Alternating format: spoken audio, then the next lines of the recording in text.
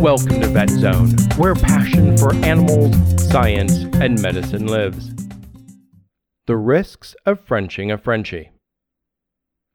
If you are tuning in because you wonder if you should stop French kissing animals, the answer is an unequivocal yes. Stop that. Put the guinea pig down. There are so many reasons. If you are tuning in because of general interest, or because you recently heard the news about the salivary risks from pets, you might think that talking about people getting a little too close to animals is absurd and intentionally provocative on my part. As a veterinarian practicing for more than 20 years, let me tell you, I have seen it all. There are so many things I can't unsee. But since this is a family-rated podcast, I can provide this example. A client of mine would come in and lick her dog's and cat's faces in the exam room. And when I say lick, her tongue pressed so hard against their face that it would lift their lip and invoke a necessary squint as her tongue dragged itself across their lips, eye, and forehead. Twice I saw her peel little swaths of hair off of her tongue, as if it were a wet lint brush used on a particularly woolly sweater. Having explained, "This is, after all, how dogs say hello," she expressed chagrin when I pointed out that this is not the same for cats. Like responding to a child who just warned you about monsters under the bed, she replied, "Of course not, silly. This is how they groom each other. By licking them, I keep their hairballs down." Okay, let's get back to the topic, which, while no less disturbing, can be life-saving. Pet saliva does represent some risk. Although extremely rare, one of the most serious threats is Capnocytophaga canimorsus, which is a mouthful, literally, as it lives in the mouth of some pets. This bacterium recently took the life of a woman, and in an unrelated case 45 miles away, a Wisconsin man had to undergo a quadruple amputation to save his life, losing both his hands and his feet. In each case, doctors suspected a simple dog lick as the bacterial source. Despite the recent headlines, the total current number of documented cases of human C. canimorsus infections remains under 500. This is incredibly small, since the bacteria has been linked with dog bites all the way back to 1976 by the research duo Bobo and Newton, who might have gone on to form a folk band. Thus, there is no need to get rid of your pets, but one more reason to stop French kissing them.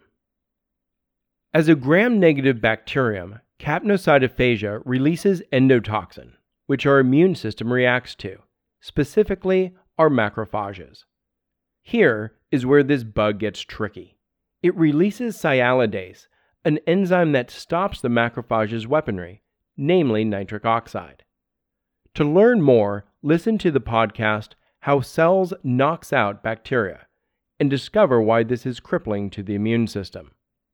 Additionally, C. canimorsus holds ability to resist complement and phagocytosis, another two common assault weapons of our immune system. Luckily, our bodies have many strategies. Like Batman being held up briefly by Joker's initial machinations, a normal human immune system's utility belt and ingenuity consistently win the day. Where C. canimorsus might become an issue is with immunosuppressed people, such as those with HIV, cancer, or diabetes. Alcohol abuse and liver cirrhosis represent other heightened risk factors. The final risk factor mentioned by the CDC is near and dear to me, as my mother has had her spleen removed. Despite this condition, she has raised sheep, dogs, cats, cows, llamas, and goats without any canimorsus interference.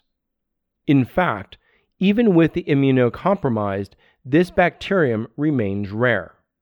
But when canimorsus does systemically infect people, it kills a third of its victims. Where do Capnocytophaga species like to live? In the mouths of dogs, cats, and humans. That's right, people. 5 of the 7 species of Capnocytophaga reside in the human oral cavity and can lead to illness when transferred to other people. Dog bites, As the name implies, cani, dog, and morsus bite represent the most common source of infection for C. canimorsus. Close contact, such as a dog licking a human wound, also has been documented in infections.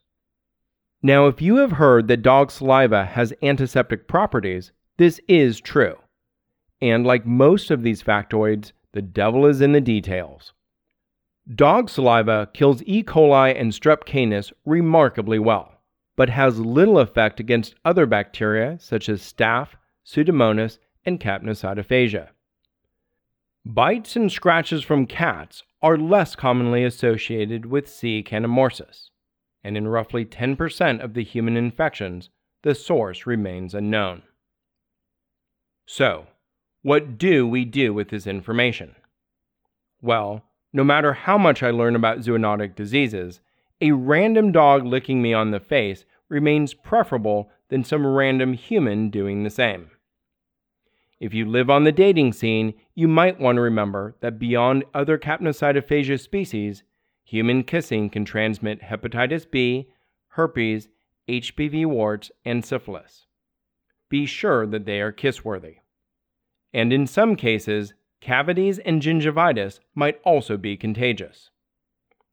Regardless, we should treat saliva as saliva and understand the risks. Proper and consistent use of gloves and hand hygiene protocols reduces risk for everyone. Attached to this podcast page at myvetzone.com is a link to the Compendium of Veterinary Standard Precautions for Zoonotic Disease Prevention in Veterinary Personnel.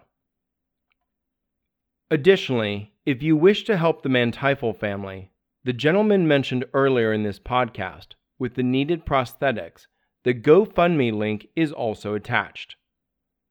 Our thoughts and best wishes go out to Greg and Dawn Mantyphle. Thank you for listening.